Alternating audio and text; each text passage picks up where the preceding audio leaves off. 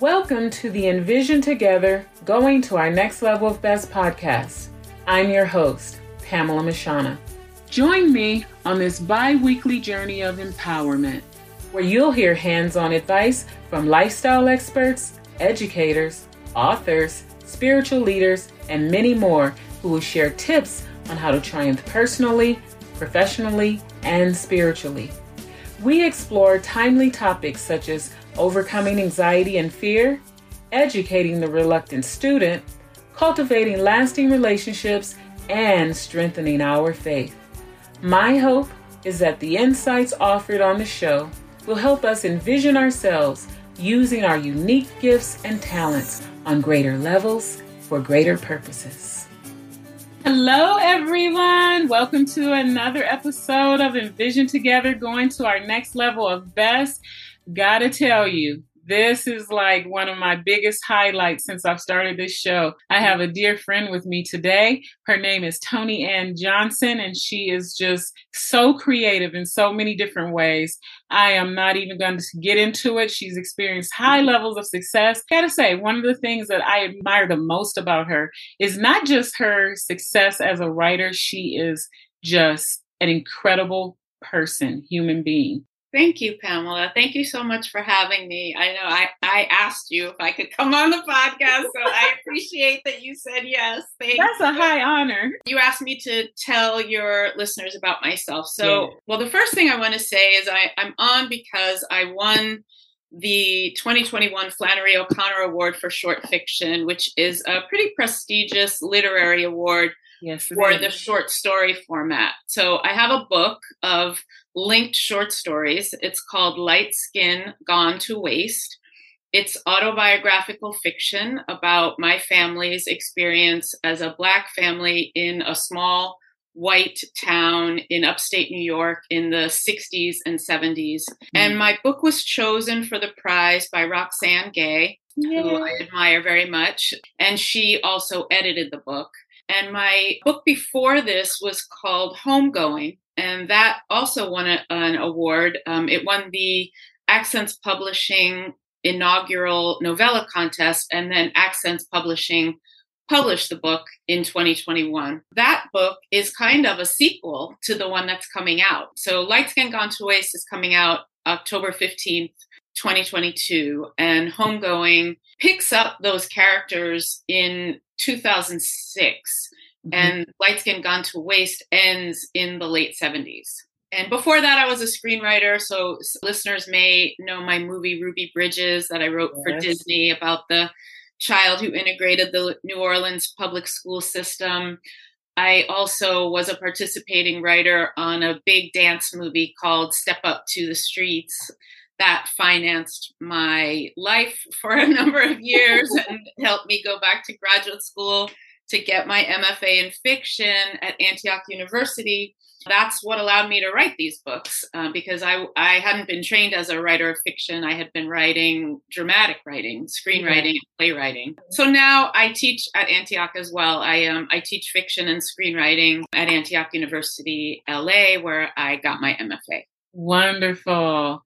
You have such a treasure trove of experiences and expertise, and I've had lots of opportunities to sample your work, and I am so impressed and so happy for you. That is a really big award, the Flannery O'Connor. Not to mention my first book, Remedy for a Broken Angel. Yes. That was my first novel. That was published in 2014. I wrote that as a novel before I went to graduate school, and then I rewrote it when I finished the program, and it was published in 2014, and that earned an NAACP Image Award nomination for outstanding literary work by a debut author. That's quite a prestigious award as well. And I'm so glad that you got to have that nomination and experience it. I saw the pictures of you on the red carpet in your beautiful red dress. That was fun.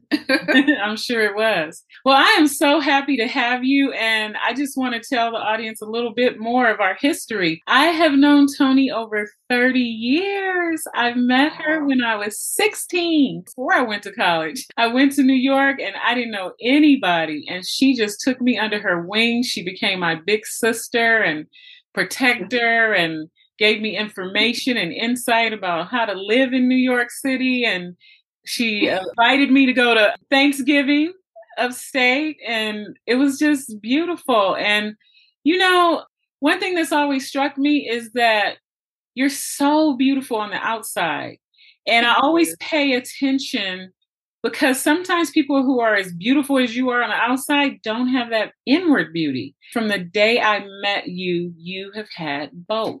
I was laughing because I remember me then, and I remember being like protective of you. So I felt like I was kind of bossy back then. A little. What are you doing? A little. I mean, when I say big sister, I mean truly. I just remember, man, I was pretty bossy to Pamela. I don't know how she dealt with that. But in a protective, loving way. So for sure. I'm honored that you are my very first fiction writer interview for my podcast. Thank you. I just love that. I have some other fiction writers coming later on, like Kimberly Lawson Roby, who is a New York Times bestselling author. I'm excited for that. Exciting. But I got to tell you, having you as the first, that's a special place in my heart, just because of the strength of our relationship. Okay. Oh, I do want to say, you've always been supportive and just a faithful, loyal friend. I wanted to share that too. I want people to know who you are as a person and not just as an author.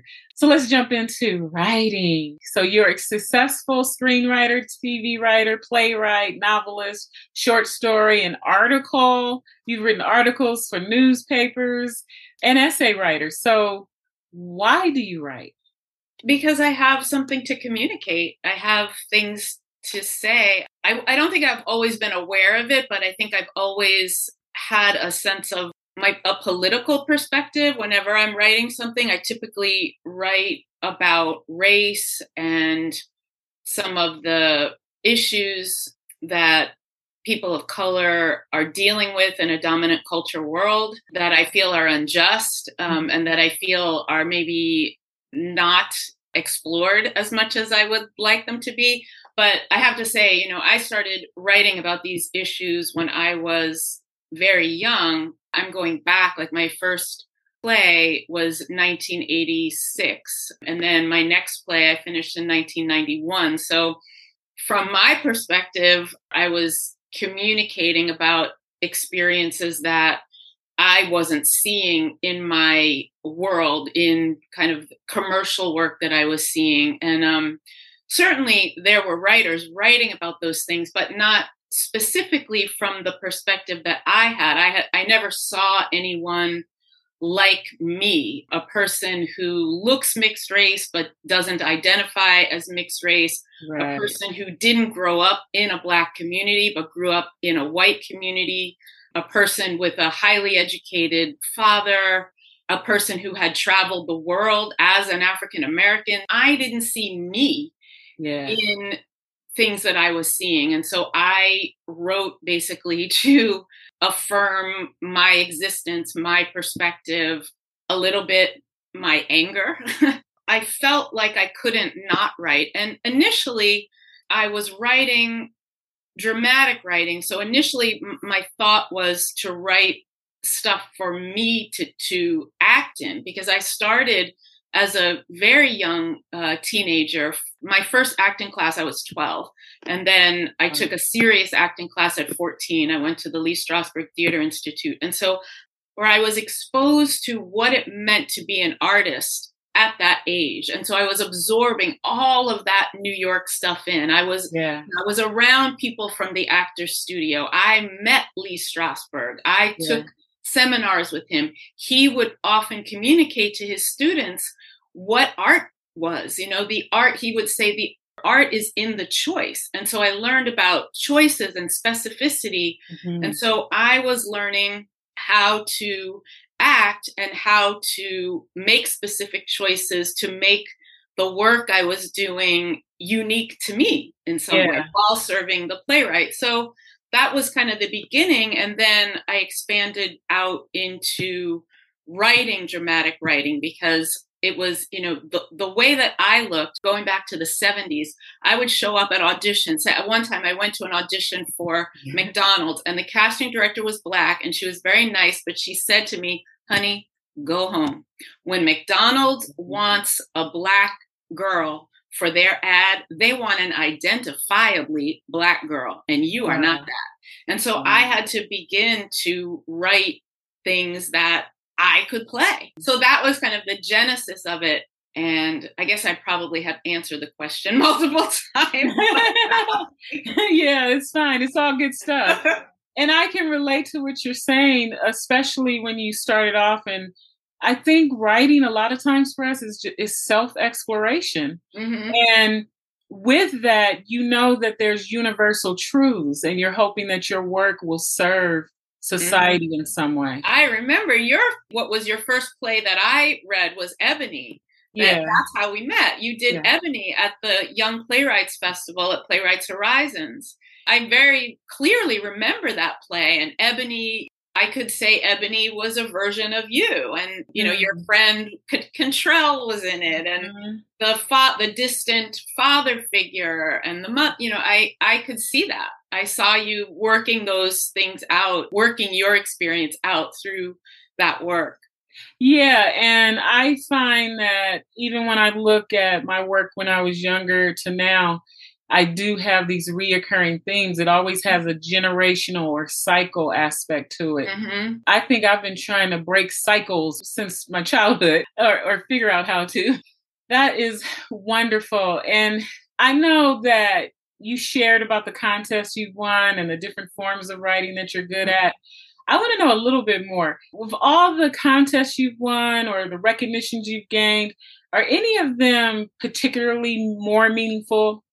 I think the Flannery O'Connor Award is just kind of a level up from anything that's happened to me in my career before. I mean, I've won awards for my screenwriting, and I won a fellowship to the Sundance Screenwriters Lab. So in that milieu, that was a pretty significant thing. I won 2 Humanitas prizes.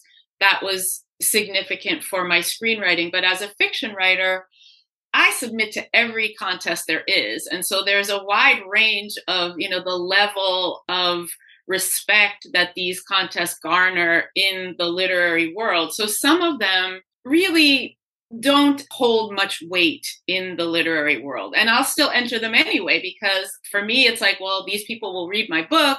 Maybe more readers will know about me. Like, I don't discriminate in that, like at this point in my career. But the Flannery O'Connor Award is kind of for short stories. It's at the top percentage of that world. Okay. So that was a big coup for me. And Roxane Gay, for me, is at the top, the apotheosis of judges. I have more admiration for Roxane Gay than I have for Flannery O'Connor herself. So that was very meaningful to me. That's beautiful. So I want to talk a little bit about the writing process too. Do you have a particular writing process based on the genre you're writing in? Or let's just talk briefly a little bit about that. What's your writing process? Well, I do approach different mediums in a different way. So if I'm writing a screenplay, because of my long career as a screenwriter for hire, I always had to outline when I worked for hire, because that's actually part of the process. So when you get hired, you have a contract, there's a series of steps, and you get paid in those steps. And so you get paid upon commencement, but then the next payment is when you deliver an outline. And so I always did a 3-act structure outline. And so that's just been my training. And then when I began to teach screenwriting, it makes much more sense to teach students what the structure is, to have them try to approximate what the ending is going to be so that they can start their process of the character trajectory before they actually flesh out the whole script. Because your character in a screenplay, the protagonist has a want and a need, and they're not the same thing. And based on the want and the need, the climax answers the question, is that character going to achieve what they want? And is the need going to be realized and satisfied? Mm-hmm. And so it makes more sense to plot it out and do an outline than just go, I don't know, and write, keep writing until you figure it out. That, in my opinion, is a waste of time. But a lot of people do that. So there are plotters and pantsers, and the people who just write it until they figure it out, those are plotters. And you can get brilliant work that way. I'm not saying that process doesn't work, but it's difficult to teach that process because it's hard to evaluate, is the student on track? I have formulated my approach is to outline. And some people don't like that because they think it just creates very formulaic, predictable work. I don't agree. I think that if you start with a really strong character that you are invested in, that has a want and a need that you remain interested in, you can make that work just as surprising and wonderful as a person who's just going along and figuring it out as they go. Right. So that's one thing. Now, when I work on a short story, I don't start with an outline. I start with a character and I start trying to figure out what's wrong with this character. What is upsetting their life that they need to figure out. I'll fiddle with it for a while. And then eventually I'll figure out what the story is about. And then I might outline loosely. I might figure out how I want the story to end based upon what the character's dilemma is and write to that end. And that's something that I heard another teacher, somebody I admired, who said that that's what Toni Morrison would say, like figure out the ending and write to that ending. And I am, an acolyte and admirer of Toni Morrison. So if she said that, that's good enough for me. Okay. I feel like understanding what you're writing to strengthens the writing because you're basically building the case for the ending that you're coming towards. And in a novel, I've done it both ways. So the last novel that I wrote, I actually wrote it based on a script that I had written that never sold. And the script itself became a sort of outline for the novel. And that was a pleasure because I knew where it was going, but I could go into those scenes and go deeper and create new scenes. And I knew what the next plot beat was going to be. And so I never got lost. I just discovered new areas of interest for my characters. I just had a lot of discoveries and I went off on tangents a little bit, but I knew I had to get back to where the scene ended. That really worked for me, but I hadn't actually done that in that way before. So yeah. Good. I do both, especially if someone's asked me to write something, I tend to do more of an outline. Otherwise, I kind of go without the outline. I kind of just let the world and the characters tell me who they are. And once we're deep enough in there, I get a sense of where we're going and what the story is and what the outcome will be. It kind of takes its own shape. So this is all good stuff, Toni.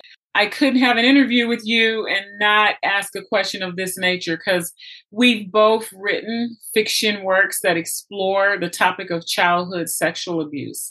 And for me, I wrestled with how transparent to be with my characters because while it's a made-up story, a lot of the emotional journey and thoughts are mine. It's me. So the emotions of the character. And there were times when I would be writing and I'd cry. So in some ways, the writing experience was therapeutic for me. And I had to really challenge myself to go ahead and be vulnerable in this space, knowing that I'm going to then open it up to the world. So I just wanted to ask you, what was it like for you writing on this topic? You're talking about the story Lucky in Light Skin Gone to Waste. It was really hard because it was based on a real event and neither of my parents in real life ever really acknowledged what happened or took responsibility for what happened. And it was very painful to write about it. The event happened when I just turned 8 years old. And I had to, in order to write it, kind of put myself back in that situation. And because of my acting training, being method acting, so I had to remember the smells, what I saw, the textures, everything. And so it was almost slightly re-traumatizing, but not entirely because, there's been like 50 years of distance. Yeah. But I'm still wounded by the lack of accountability in my family. Mm-hmm. So it was hard, but I tried to write it as well as I could. I tried to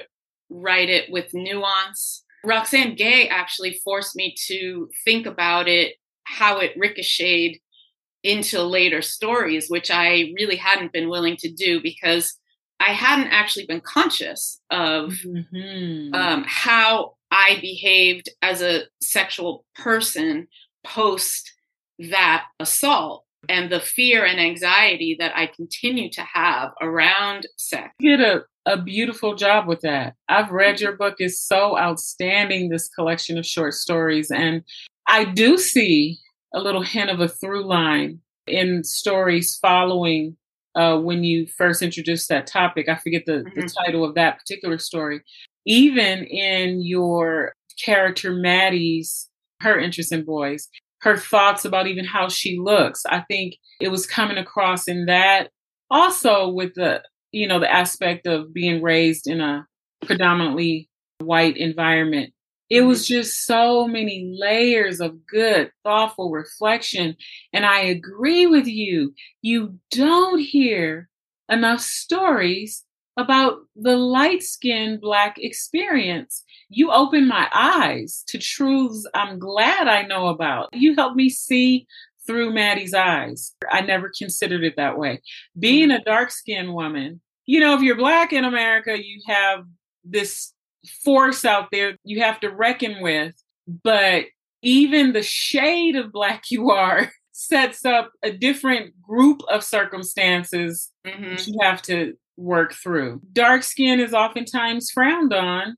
And so my assumption as a dark-skinned person is light-skinned people have it so much easier. And you really opened my eyes to the pain that someone of a lighter shade might experience. Yeah. I think certainly in some situations, they do have it easier, but in a racist environment, absolutely, people don't care how light, or if you're not white, you're the N-word. So it doesn't really matter. And then also in the case of Phil's backstory, being light really wasn't a helpful thing for him because his mother was more protective of the other child who was brown.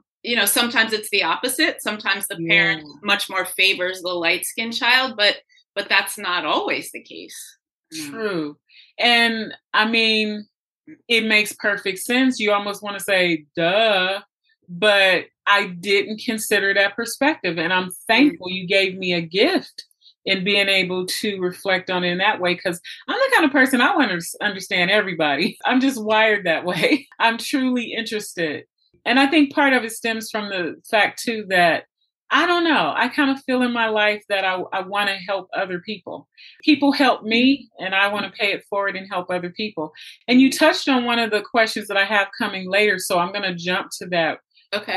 I'm not going to jump to the question, but I'm just going to go ahead and just ask you to expound a little bit more. When you shared about Phil, I know that also Velma. So Phil and Velma are Maddie's parents, and they are the ones who've experienced this higher level of success and have the opportunity to give Maddie all these amazing experiences, traveling all over the world at such a young age. But then she's also still a little neglected. How has Vera's past or even issues of color affected who she is? My mother, as I experienced her, had some degree of color prejudice. I had several dark-skinned boyfriends, and she would refuse to remember their names. But the light-skinned boyfriends I had, I married one of the light-skinned men. Even as he was horrible and left me, my mother was like, well, would you mind if I stayed in touch with him? Oh my goodness. And another one who was living with me and basically using me for financial support, my mother wanted me to stay with him too.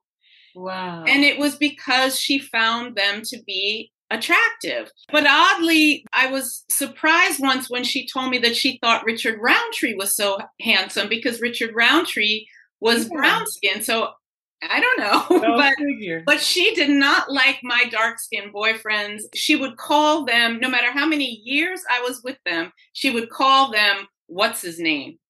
She married my father, I think, purposefully because she wanted a light-skinned child. She told me that she thought my father was handsome and she wanted to see what the baby would look like.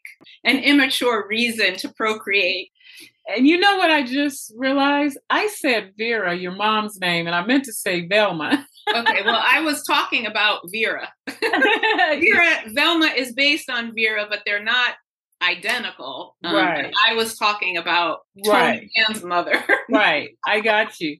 But I do want to ask you about the character Velma as well, because she comes from a mixed race background. Yes, but she didn't grow up in that manner. So her birth father was white, a Russian Jew, and her mother was West Indian and basically African. I've done my DNA, and that woman was Nigerian.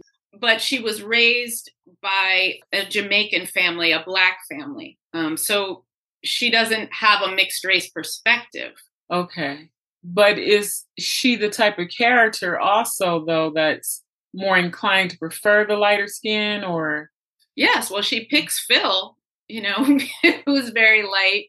There's this old kind of propensity in the Black community, like the paper bag test and the ruler test. So your skin should be lighter than a paper bag and your hair should be straight like a ruler. Mm-hmm. She would agree with that. And it's so funny. That has affected so many of our African-American families, and it's perpetuated today to such a high degree. And a lot of people are not realizing that it actually stems from slavery.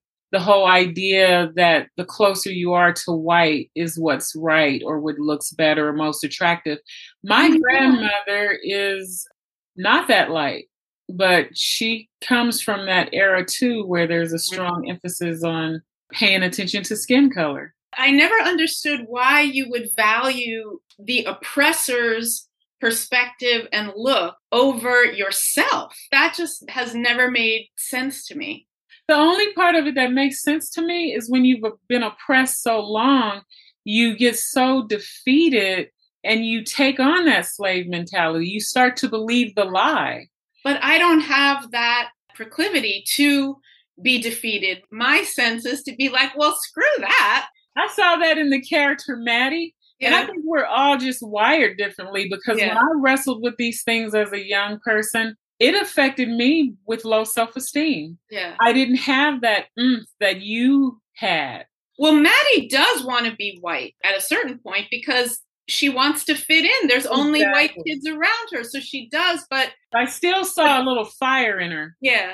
But that is a stage that I went through because I didn't know better. I was a child in an environment with all these white people, and they were kind of lauded and appreciated for their long straight hair and their flat butts and their creamy skin. And there was nobody else for me to aspire to be. And so I tried to fit in. Mm-hmm. But as I got older, I couldn't wait to get out of there. I could not wait to leave. And it comes across in your book as Maddie comes to these different stages in her life too. But you know what? One of the things I love about your writing, not just in this short story collection, but the homegoing. You do such a beautiful job just sharing these young characters' observations, and it's not in a judgmental way. It's in a very innocent way. Mm-hmm. And I think it opens up readers. Like if there's readers who are not African-American and maybe they don't understand this stuff so much, you do it. It's not in a blaming kind of way. It's just in a, this is the way it is. And we see through the child's eyes just simply what she's experiencing. And I appreciated that, even though I'm African-American and I get it, because I believe it has the ability to open people's eyes in a sensitive, non-threatening way to reflect on what it is to experience these things. So I think that's one of the gifts you give society is in how you wrote this. Oh, I appreciate that. Thank you. Yeah, we can all get mad at the hurt, But at a certain point, you have to say, how do we move forward? In writing these, the conclusion that I came to is it's hard for me to hold anger towards the people who did things to me, even though the things that they did were awful. But this was the culture that we lived in. They were part of the dominant culture.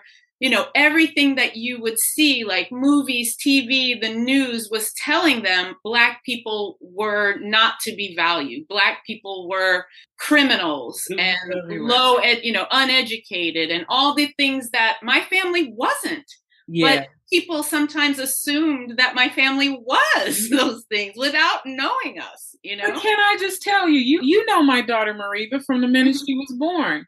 When we go into a store and people follow her around like she's going to steal something, it angers me to no end because she is so not that kind of personality. I know. She's the most gentle, meek, respectful, young person. Mm-hmm. And I'm not just saying that because she's mine. It's just how she's wired. That's heartbreaking to me. If I were there and saw that, I would be so angry. It does anger me, and we would leave. I mean, can you just not observe her? You would have to see her to know what I'm talking about. But I know her. So I know. The last time you saw her just a few days ago, you told her that she's very elegant or something like that. She is. She stands. But do you know she's not even aware of it? But I think maybe it's in her DNA. The way that she carries herself reminds me of the beautiful long-necked women in Senegal and how statuesque they are. They're like models. She looks like a model. I mean, she does model. Mariva does model, right? So she's kind of stopped, but yes, she did for a while. It's her natural carriage. So it just blows my mind how someone could look at her and then think she's going to steal from your store. Well, that's this culture. That's the, this racist culture that is still with us. So anyway, that was a little tangent. I want to ask you, so stories are somewhat spiritual to me because they record the human journey and a type of spirit of the past, beginning of humanity, the present, and in some ways, the future. It's what creativity is, but it can also almost sometimes be prophetic in some ways. Art and stories have lots of ways to not just document the past, but it's given a type of prophetic voice to the future. So simply through the doors of someone's imagination. So I want us to kind of think of all that. I know that was a lot, but how do you see stories, and more specifically, your stories, as a gift to humanity? Do you believe that everyone has a story worth telling, if nothing more than to be a legacy to their descendants? It's hard for me to say, yes, I think my story is a gift to humanity, because it feels to me self-aggrandizing. Yeah. So I'm not sure about that. I mean, I think my story, it sounds like it's a gift to you. It is. I think it may be a gift to some people. But not to everyone. I'm sure there are people who would be like, this is nonsense, or, What about a sense of purpose or calling? Do you feel like when you write, there's something that you want society to gain from it? Honestly, I think that I'm trying to teach myself something when I'm writing the story, that I'm trying to understand something and figure out what I think about something. And it's in executing the story that I come to understand what my perspective actually is. Yeah. And hopefully that translates in such a way that it's perceptive enough and it's revealing something new that is of value to the culture. I hope that that's the case. I wouldn't be so bold or confident to say that that's just the case, that's just, that every time I write a story, it's, a gift. No, sometimes I might write a story that's not that good. So no, but of course I'm trying to communicate something, and I'm trying to understand how I feel and think about a situation, and trying to illuminate it in a way that's authentic to me and unique to me. It is helpful to people who need it.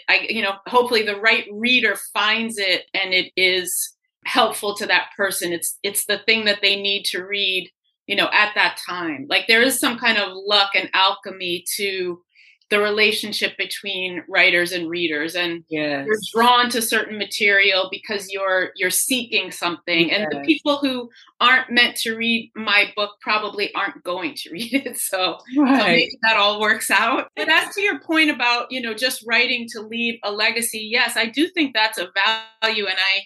And I regret that I didn't ask more questions of some of my ancestors. I learned a lot about my grandmother after she passed away. One of her ancestors was a hugely famous man in Bermuda, and I never heard that from her. I found it out through genealogy. Wonderful. I like the way you explained it, and I like that you're being humble, and you are humble. I mean it in the sense of a gift is really a lot in how you explained it. People who need to be touched by it, it becomes a gift because it helps them further explore maybe something that they've been wrestling with.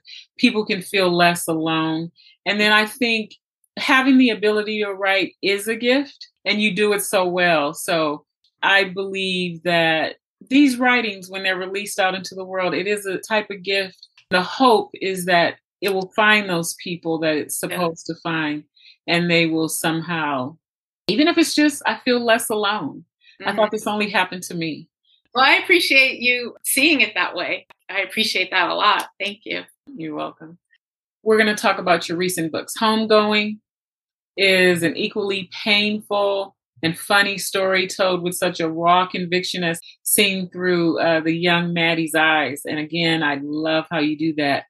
I love that she's just experiencing the world without being judgmental. I touched on that. So did you really have to work on that characterization to have her innocence come across that way? So what are you talking about, the stories in Light Skin Gone to Waste or Homegoing? Because in Homegoing, Maddie is 43 in Homegoing. She's not young.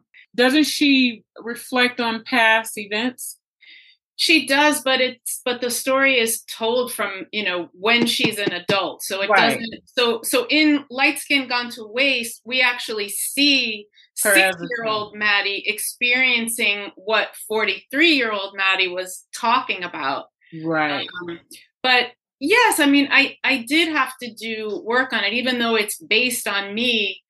I had to make it a character, in separate from me. So Maddie in Homegoing has a different life from me. So Maddie lives in New York. I live in LA. Maddie is a singer, a piano bar singer, which I'm not. She plays the piano, which I don't.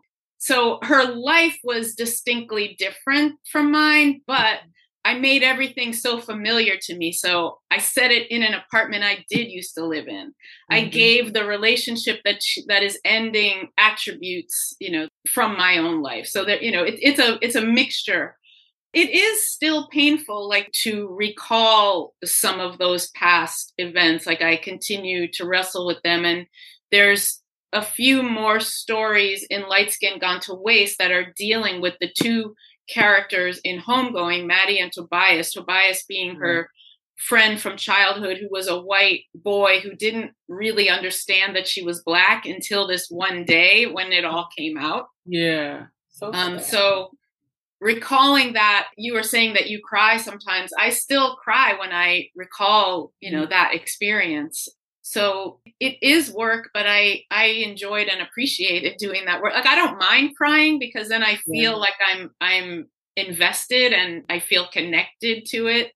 It's not like it's fun, but I feel like, okay, I'm working at a level that's real if the emotion is coming up when I'm working. It was so sad because he was her best friend. And they had such a nice relationship. They were like two peas in a pod. And then one day he discovers, oh, wait a minute, I'm white and she's Black. And he distanced himself. But again, you share it in such a beautiful way. In Light Skin Gone to Waste, we know it's an expansion into the world of the characters from Homegoing, but the title is brilliant. I love this title. Thank you.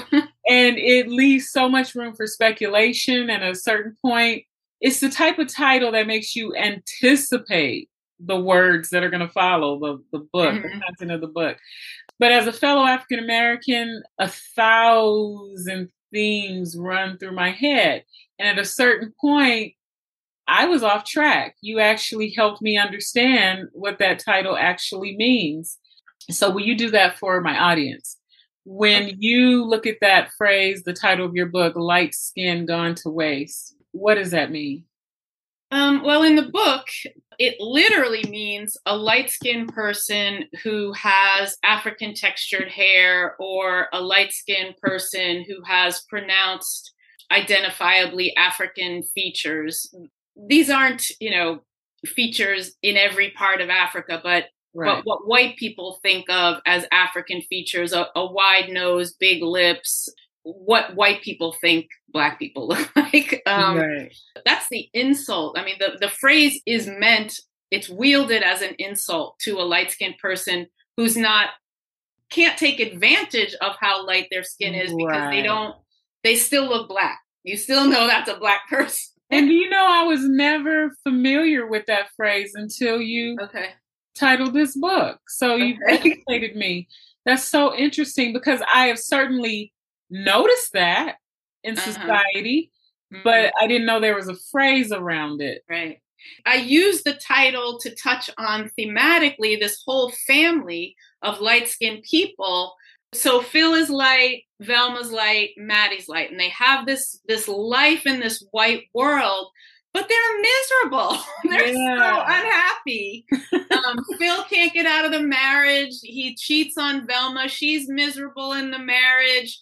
They have money, they have success, they have things, but they don't have happiness or inner peace. So it's like they ascend and do this social climbing, and for what? Is it really a better life than if they had stayed in a Black community? Right. I don't know. I don't think so, but they might say so. It wasn't for me. And I love that. I love that you opened my eyes to that. Because I think we do. If it hasn't been your experience, how can you know unless someone educates you? And that's, again, why I talk about writing being a gift. The assumption, if you're living in this upstate, well-to-do, affluent area, your life is just so fabulous. But the thing is, that area wasn't well-to-do or affluent. But it was working class with some people with money, but Monroe is not, it never was like a rich area. It's not Greenwich, Connecticut. Right. It's like firemen, cops, working class people for the most part. Some professionals with money, but it's definitely not overall a wealthy area. In fact, they could have afforded, Phil and Velma could have afforded a more affluent area. They chose to be affluent around white people who weren't on their social level, who didn't have their education. That's an interesting choice. But in their minds, on some level, it's still a step above, because we're not in the ghetto Black area. Or at that time, there were affluent, even African-American neighborhoods. Yes! And I didn't know that. I had no idea about that until I was an adult. I have relatives who were part of the Black elite. They had a house in Sag Harbor, still have that house. And I went there when I was a little girl, but I didn't know what I was seeing. I went back when I was 20 years old, and there were these rich, young Black kids driving Mercedes and Jaguars and Porsches and living in these beautiful big houses and going to elite schools. And I was furious because I did not meet them growing up. My cousins were in Jack and Jill, which is a Black elite social organization. My father did never introduce me to Jack and Jill. I never went to any events. I never met middle-class Black people as a kid. So my parents made me think we were some kind of anomaly. Like there weren't other Black people. There were plenty of communities within a 60-mile radius of where we lived that we could have lived, where there were other Black people that were educated and had money. Phil seems a little more infatuated with the white world. Yes. Than he is. Velma. He is. This was a long-running argument between my father and I, until his death. He liked Monroe. So did my mother. They enjoyed that world. Wow. That's something. This book really expands the way readers reflect on the plight of African Americans and the mental health issues that stem from simply being Black and the obstacles that have to be overcome because of it. Things like just wanting a better life, achieving success, but not being able to experience that success at the same level of peace that some races enjoy. We touched a little bit on that stuff, so you don't have to give us more about that part of it. But were you intentional in drawing out these issues in the story that correlates with so well with even our climate today in society? Just the issues that Black people are having a different experience in societies where there's a dominant culture. I wasn't thinking quite that broadly. I was really thinking specifically about Phil's psychological experience and Velma's and Maddie's, and to some degree, Emily's, the grandmother. I wasn't really thinking about, the overarching mental health issues, but Phil is a mental health professional. Right. And so Maddie growing up in a family where that's the business, she's kind of attuned to it. And as a writer, and as, somebody writing autobiographical fiction, writing these characters, kind of trying to find empathy for why they were the way they were, it was kind of inevitable that I had to explore the depths of like what made them the way they are. How did they come to have that perspective? Why? What were the things that happened in their life that led them to that? And how is it manifesting in their life now? So it was more about the specific characters and exploring those characters. And I do that, I think, in everything that I write. So Remedy for a Broken Angel was also exploring the psychological reasons for certain behaviors. Yes. We share that in common. Yeah. The psychological journey of the characters is very important and present in the work. I found it ironic, Phil's job as a therapist, and yet so many issues going on right under his own roof, and he's not addressing it. He kind of ignores it. That's my observation of what actually happened. And the thing is, you were probably right on, because it's been a long time coming that the African American race have even embraced this whole idea of needing help with mental health. I don't know how that got started, but we would literally say, well, if you can't handle life, you're just crazy. We didn't have space for each other to need help in that way. That's funny that you say that, because that's what Phil says that his mother and brother said about his interest in pursuing psychology. They're like, Black people don't go to psychologists, and white people aren't going to go to a Black one. But I think that's where Phil's light skin worked to his advantage, in that he was so light that I'm not sure that it was always immediately apparent to everybody what his race was until they, got to know him better. But yeah, I have to give some admiration to my father for even pursuing a psychology degree in the 50s. Oh, yeah. Because who knew that Black psychologists could be successful? That was a risk. I applaud him for that too, and you certainly feel proud of these characters. You really experience a range of emotions reading these short stories. You're proud of them, but then you're like, oh, come on, don't you get it? Help Maddie. And also get it together, stick together. I mean, you're proud and disappointed. Well, that's life, right? But I want to talk a little bit more about this whole aspect of mental health. So Maddie, for a myriad of reasons, you would say some of it is neglect from her parents. Some of it is living in this predominantly white area and feeling like an outcast, being outcast, not having an opportunity to realize how beautiful she is because she's around people that view her as not beautiful because she doesn't line up with the white standard of beauty for that community.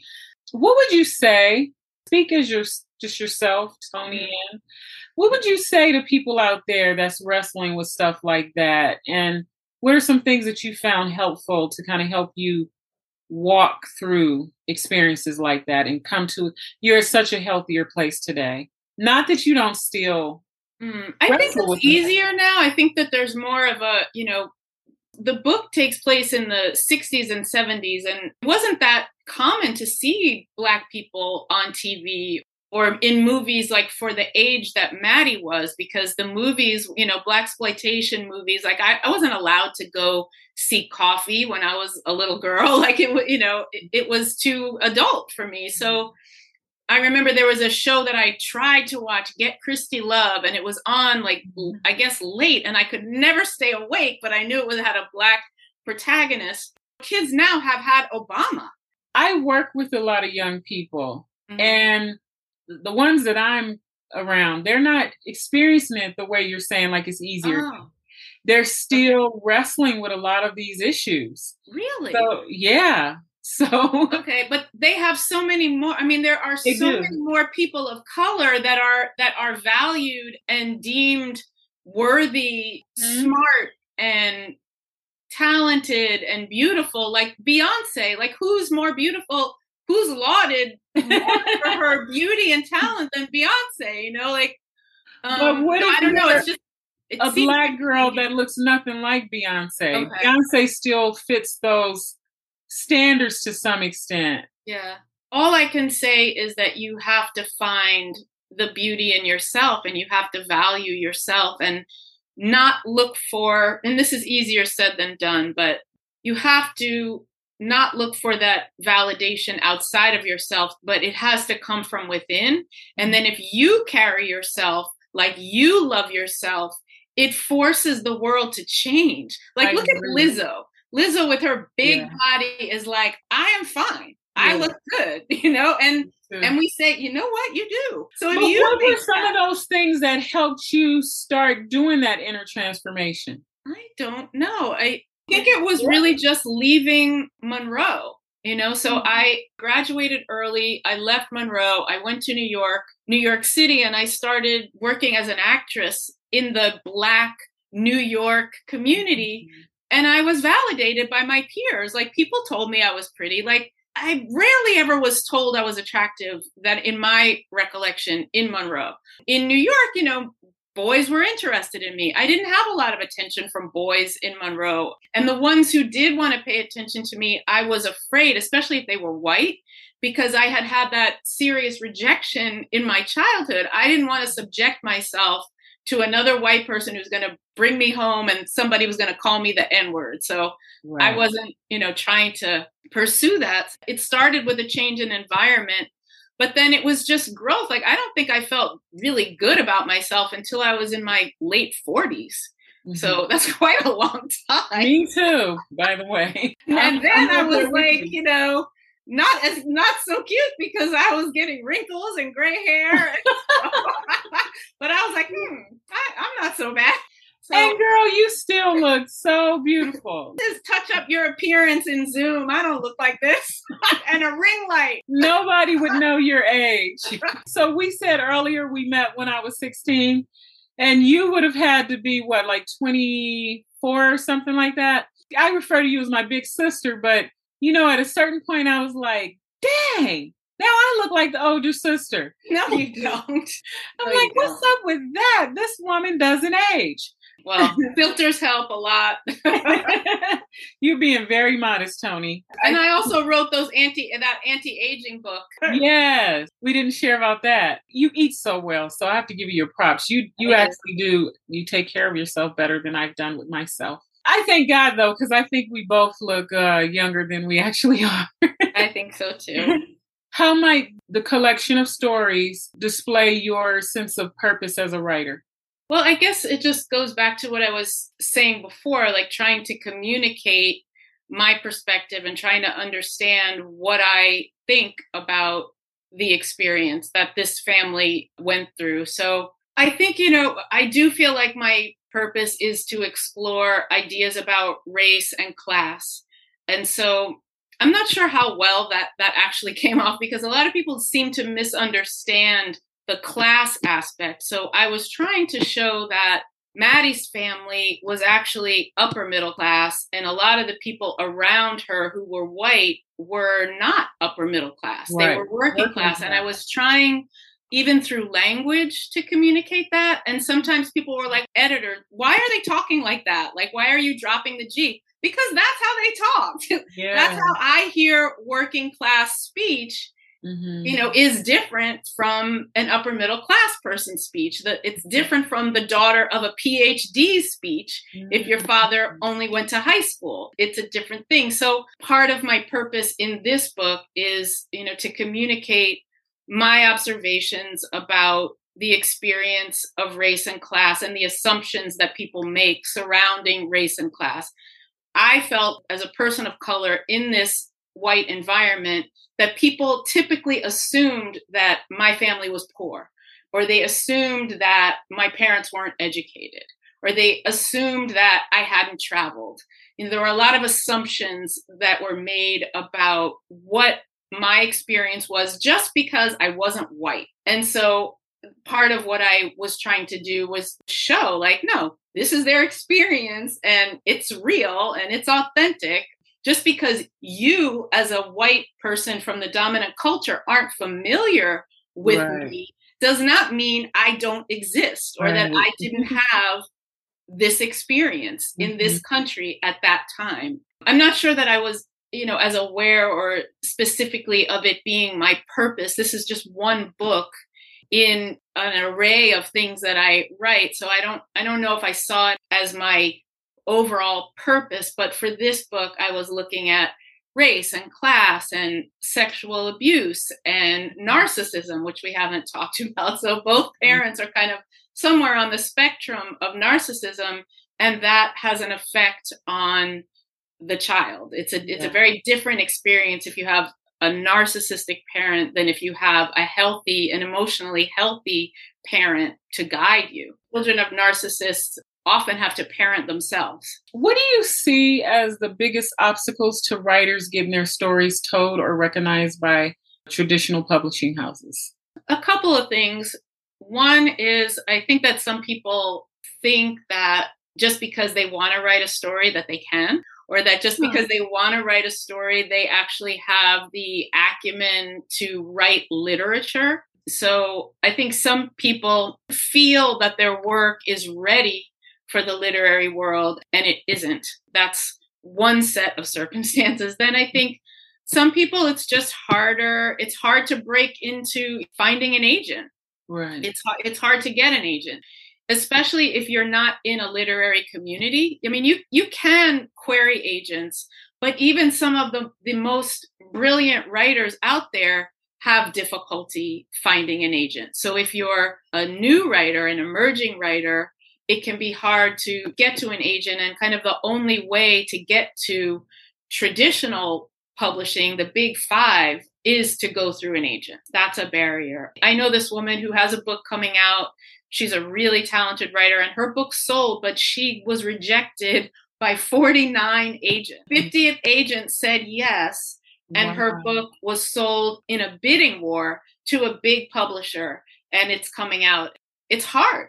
But that said, it's possible. For my students, I recommend contests. It wasn't an agent who sold my book. The contest sold my book. All three of my books have been sold outside of the traditional publishing world. It's possible. Very insightful. Well, with all of my guests on Envision Together, I always ask the same final question, and it's this. Which one final gem can you leave with our audience today? The single most important idea shared that if people don't remember anything else you said, please don't forget this. And it'll help them go to their next level of best regarding our topics of discussion today. Well, I would say that I'm specifically talking to artists, whether you're an actor, a writer, a painter, whatever you are. What I would say is be authentically you. Communicate through your art something that only you could create. So only you could write this thing. Only you could play this particular part in this way. Only you could paint this painting. And I came to this from after learning something that the painter Charles White would say to his students in the beginning of his semester. He would ask them, where do you come from? Why are you creating the art you're creating? And how do you know who you are? And so I answer those questions for myself. So where do I come from? Well, that's what I've been writing about for the last 10 years. The last couple of books that have come out are, where do I come from?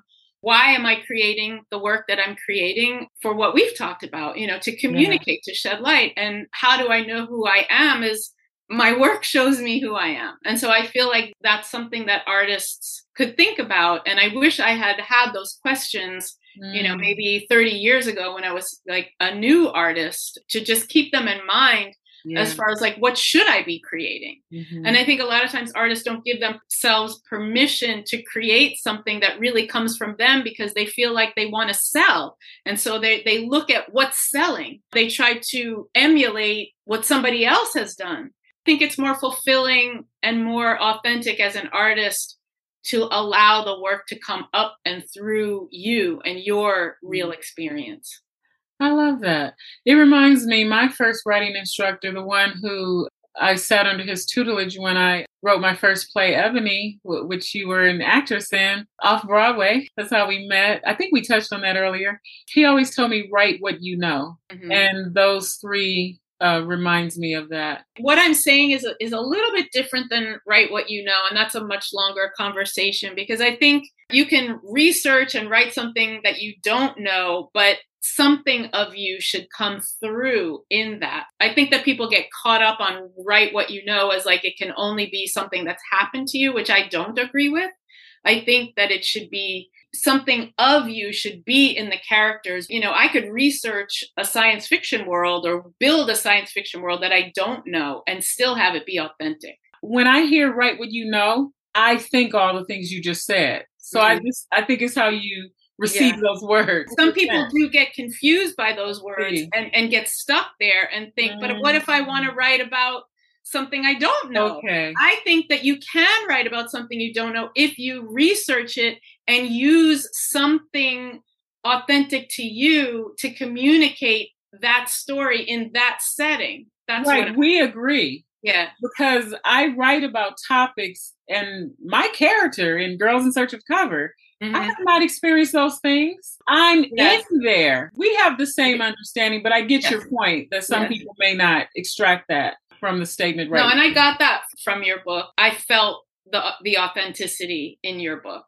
And I was just going to ask you that off the cuff. I was going to say, do you feel that Girls in Search of Cover comes across that way, the way you just explained things? I do. There were elements of the book that you did know. So there were things that you didn't know, experiences that the protagonist has that you may not have had, but you could move through the experience as if it were you, as if it were happening to you. How would I act if I were this person in this circumstance? And that made it believable to me. And what helped me is I knew people who had experienced things like that. I had conversations with them, and it's like acting. You take your emotion and you put it in that situation. Exactly. It's like method writing. Yeah, method writing. We should write a new book. Nonfiction. Okay. So share any information you would like to share about how my audience might contact you, get a hold of your books. It's available on Amazon. It's available on barnesandnoble.com. It's available on Bookshop, pretty much all of the online places where you buy books. And in some select bookstores, it'll be available as well. And people can find me at my website, which is www.toniannjohnson.com. And then I'm also on Instagram as Tree Lady Toni Ann, and on Twitter at Toni Ann Johnson. Wonderful. I am so happy, so excited that we had this opportunity to get together. And again, it's really special to me that I did my first fiction author interview with my longtime sister friend, Toni Ann Johnson. I'm so humbled and honored to have you on. And I really enjoyed our conversation. And I know my audience will be able to grab some good nuggets. Thank you so much for having me. And I should come back and interview you about your book. That's a great idea. We'll have to set that up. Okay. I don't think I've ever done that before, but I'm game. Okay. Well, somebody should interview you. Why not me? That would be great. I really like that idea. Let's make it happen. Okay. Bye, everyone. Well, friends, thanks for joining me for another episode of the Envision Together Going to Our Next Level of Best podcast. I hope today's topic inspired you to envision a brighter future getting to your next level of best and to urge others to reach theirs as well. If you are encouraged by today's episode, subscribe and share it with your family and friends. Also, please write a review. It will help me to reach a wider audience with a message of hope and inspiration. Don't forget to follow me on Facebook, Twitter, or Instagram, and share your thoughts about today's episode. Until next time, envision the future you want to see.